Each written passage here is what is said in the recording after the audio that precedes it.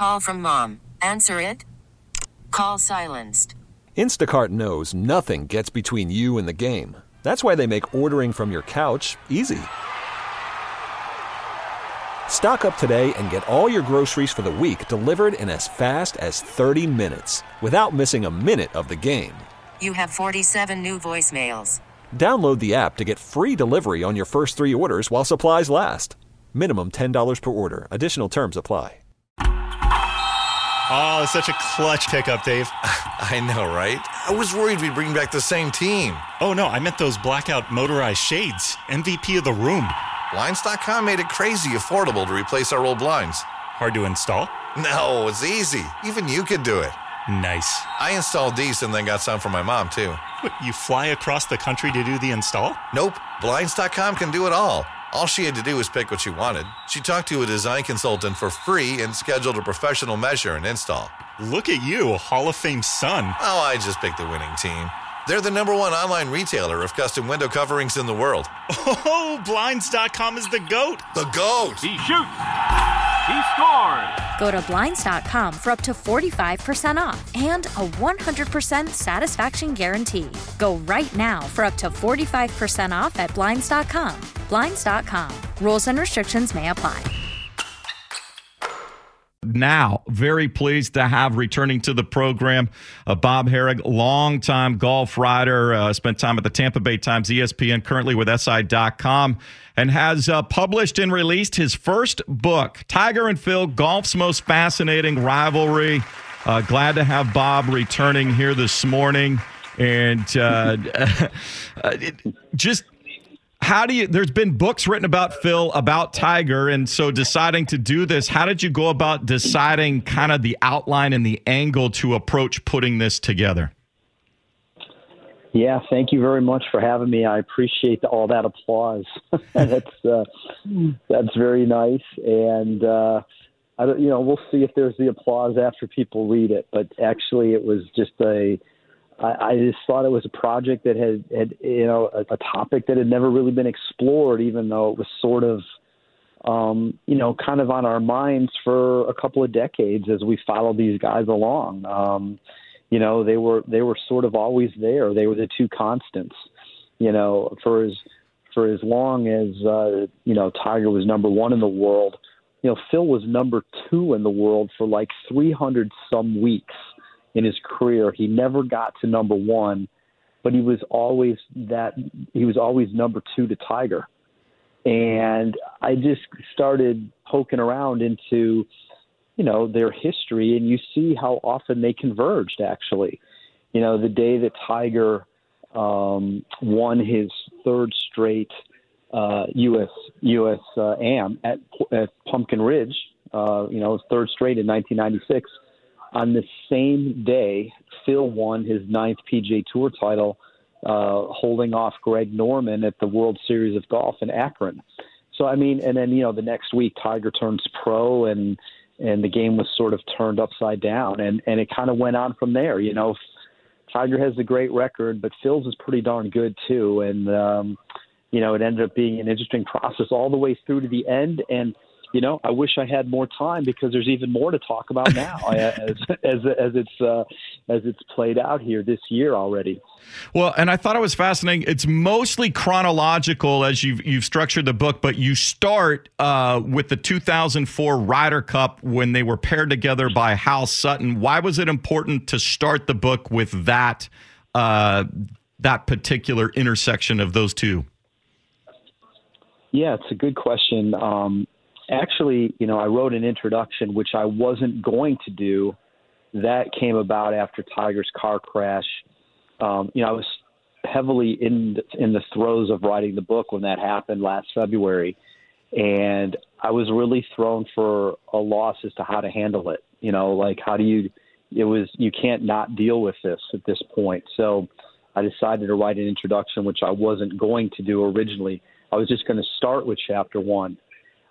Which is still the one about the 2004 Ryder Cup. And I just think it highlighted their tension, their rivalry, their sort of different paths. I wanted to show right off the bat, why this was a book, why this was a topic, because at that time, Tiger had won 8 majors. Phil had finally won his first at the 2004 Masters, and they were paired together at the Ryder Cup in 2 matches on the same first day, and they didn't perform very well. They got beat, and it just sort of epitomized, I think, their relationship back in those days. They weren't able to get over the fact that for a couple of days they needed to collaborate. And that was very difficult for them to do at that time, especially Tiger.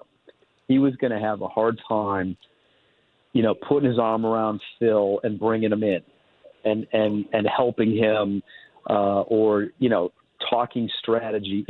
His mind did not work that way. He's like, this guy had a much better year in the majors than I did. He did. Phil won one and contended in the others, and Tiger didn't contend in any in 2004. It was a rare kind of off year for him at that time. And he didn't like the idea of Phil making up ground on him. And the last thing he was going to do was get chummy with him. And so the whole thing kind of backfired, even though it still could have worked. Hal Sutton's been vilified for it, but he really shouldn't be. He just was it was just a decision that didn't work out, and the record is there to show it. Bob Harig, our guest, his book, Tiger and Phil, Golf's Most Fascinating Rivalry, now available on bookshelves, Amazon.com, and anywhere else you can pick up books. And I've gone through some of it so far.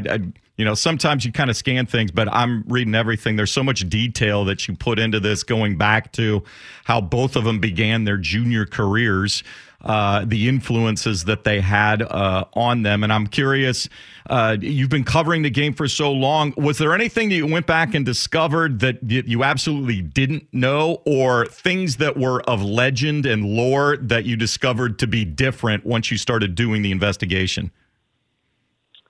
I think the main thing for me going all the way back is it was a reminder. I guess I sort of knew this but didn't really think that closely about it.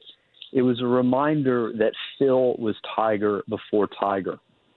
And we all just kind of assume or take for granted the idea that Tiger's amateur career is one of the best ever, one of the best since Bobby Jones. And the record kind of bears that out. Tiger won the 3 U.S. Amateurs, the biggest amateur tournament there is in the U.S., won the 3 juniors before that. He won some other big amateur events like the Western Amateur. He won an NCAA title when he was at Stanford as an individual. Well, Phil also won a U.S. Am. He won 3 NCAA titles. He won and it was 4th in his other one. So he wins it 3 times and finishes 4th in 1. But the thing that kind of puts him ahead to me is he won a tour event as an amateur. The 1991 Tucson Open, Phil won on the PGA Tour when he was a junior in college. For everything that Tiger did, and as great as he was, he really did not perform all that well in pro events as an amateur. I mean, relatively speaking. He never contended. In fact, he never even finished in the top 20. His best was a tie for 22nd at the 96 British Open, which was his last pro event that he played as an amateur. And, in looking back on that, it's kind of surprising because Tiger came out blazing as when he turned pro. He took an event or two, and all of a sudden he was contending in everything. He won 2 of his first 7. He had 2 or 3 other top 5s in his first 7 starts. And, Phil didn't get off to that fast of a start as a pro, and yet he had already won an event. He was a fully exempt player when he turned pro in 1992. He did not have to worry about qualifying for the PGA Tour because he was already qualified. So I think that was kind of a surprise to me. When you dig into the weeds, Phil was an unbelievable player as a kid. He learned, one guy in there, I believe it was Chris Riley, said, Phil got great at an early age of giving victory speeches because he won so much, and if you think about it, these guys have been famous for the majority of their lives. I mean, going back to their early teens, and for Tiger, maybe even longer. And I think that one stands out the most to me. You could have made the argument that Phil was going to have the better pro career based on what he did as an amateur. Well, and then, it shows kind of the frostiness. They were so ultra competitive. It manifested itself in different ways that we saw on the course. Tiger with that steely-eyed determination. Phil would usually, the stories are legendary of practice rounds and fleecing guys for money on shots and the cockiness that he has. Was there something particular that you found putting the chronology together when the relationship started to unfrost a little bit and they realized that they probably understood each other better than any of their contemporaries? There's no question that started to occur after Tiger kept having the health issues that kept him from playing. When Tiger started having back problems and was sidelined so often, and he had in 2015, in fact, going into the Masters, kind of what we're doing right now, we weren't sure if Tiger was going to play. He had missed the Masters the year before because he had his first back surgery, and then he had a very shaky rest of the year with more back problems, and he came back in early 15, and he was very, very poor. He withdrew from a tournament because his back was bothering him. He had incredible chipping problems at the tournament in Phoenix, and he decided, I'm going to shut it down for a while. He needed to get his game together, and we weren't even sure he was going to come back at the Masters. And it was around that time that Tiger later disclosed that Phil actually reached out for him and offered to help him with his chipping. They would have never done that 10 years before. In fact, I'm sure that there was too much pride and there was too much stubbornness among both of them. Tiger probably would have loved to ask Phil about his chipping in a short game. Phil might have wanted to ask Tiger about controlling the ball better off the tee or some aspect of his game that he could learn from, but they wouldn't do it. And guys do that all the time out here. Guys are always tinkering and searching, and they're helping each other. But Tiger let out that Phil actually reached out to him. He was really touched by that. And they were very collaborative on the Ryder Cup in 2016, the President's Cup in 2017. Phil sounded like one of Tiger's biggest cheerleaders when he won the Masters in 2019 and when he made his big comeback in 18. So that's during that time period is when it thawed. Now, I'm not convinced that it hasn't regressed again since then a little bit. This whole thing that's come up lately with the rival leagues and stuff. I mean, we know where kind of Phil stood on that and why he's sort of on the sabbatical right now. And the subject of a lot of controversy. Tiger's clearly on the other side of that story. He very much sided with the PGA Tour, and so it's possible that they're not exactly being too chummy right now. Although I never really expected that they necessarily would be. Some of that was commercially motivated.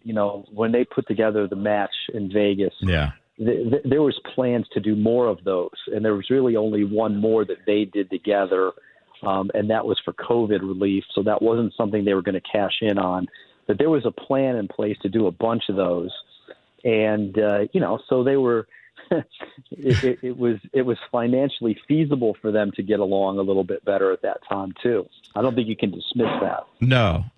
And then it'll be interesting to see kind of two parts here. Which one do you think we'll see back on a PGA Tour event before the other? I know. And I saw some of your tweets this morning. The interview schedule for the Masters is out, but there's a lot of holes in it. And so everybody's speculating, are they waiting for Tiger? And then, their stamp on golf as an industry, as a profession, as a professional sport, is there much more left to be written for either one of them? Yeah, that's a good question first on who's going to be out first. I mean, we're waiting to hear on Tiger. And, if he plays this week, obviously he's first.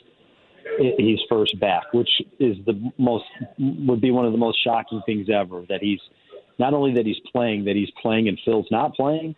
A month ago, 6 weeks ago, nobody would have ever dreamed up that scenario. But now if Tiger doesn't play this week, I don't know that I see him playing for a while. I just don't think he's coming back for a random tournament. I think this is a special case. He's trying to get ramped up for this. He knows he can take a bunch of time off after it. Because I think everybody, even himself, would agree that it seems too soon. It just seems like he's not quite there yet physically. Is there more to be written? I mean, I tried to end the book, saying, if it's over, what a great ending. Tiger wins the Masters, Phil wins the PGA to become the oldest major champion. If that's all they ever do again, what amazing conclusion. But I sort of left the door open a crack that there could be more. They're certainly both, if healthy, capable of competing at the Masters and the British Open. Those tournaments lend themselves to crafty, experienced players. They both should be. I don't know what where this stands out with Phil, but they both should be future Ryder Cup captains. In theory, they would assist each other in those. So I do think there's more for them. It might not be winning majors necessarily or tournaments or a lot of them, but it wouldn't be out of the realm of possibility for either one of them to do it again. Well, it's certainly going to be fascinating here to see if and when either of them return to major competition. Bob Harig, the book is Tiger and Phil, golf's most fascinating rivalry. I'm into it. I'm skipping around to chapters. I want to go back and sort of get through the whole thing. Pick it up, Amazon.com, wherever you get books. Thank you so much for taking some time. Best of luck with the book, and we look forward to follow him on Twitter at Bob Harig. He'll know as soon as anybody what's going on with Tiger and if he can tee it up.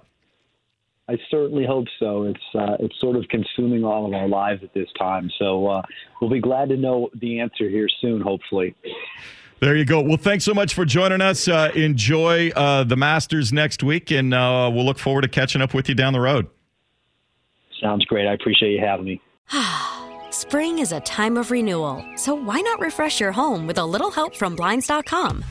We make getting custom window treatments a minor project with major impact. Choose from premium blinds, shades, and shutters. We even have options for your patio, too.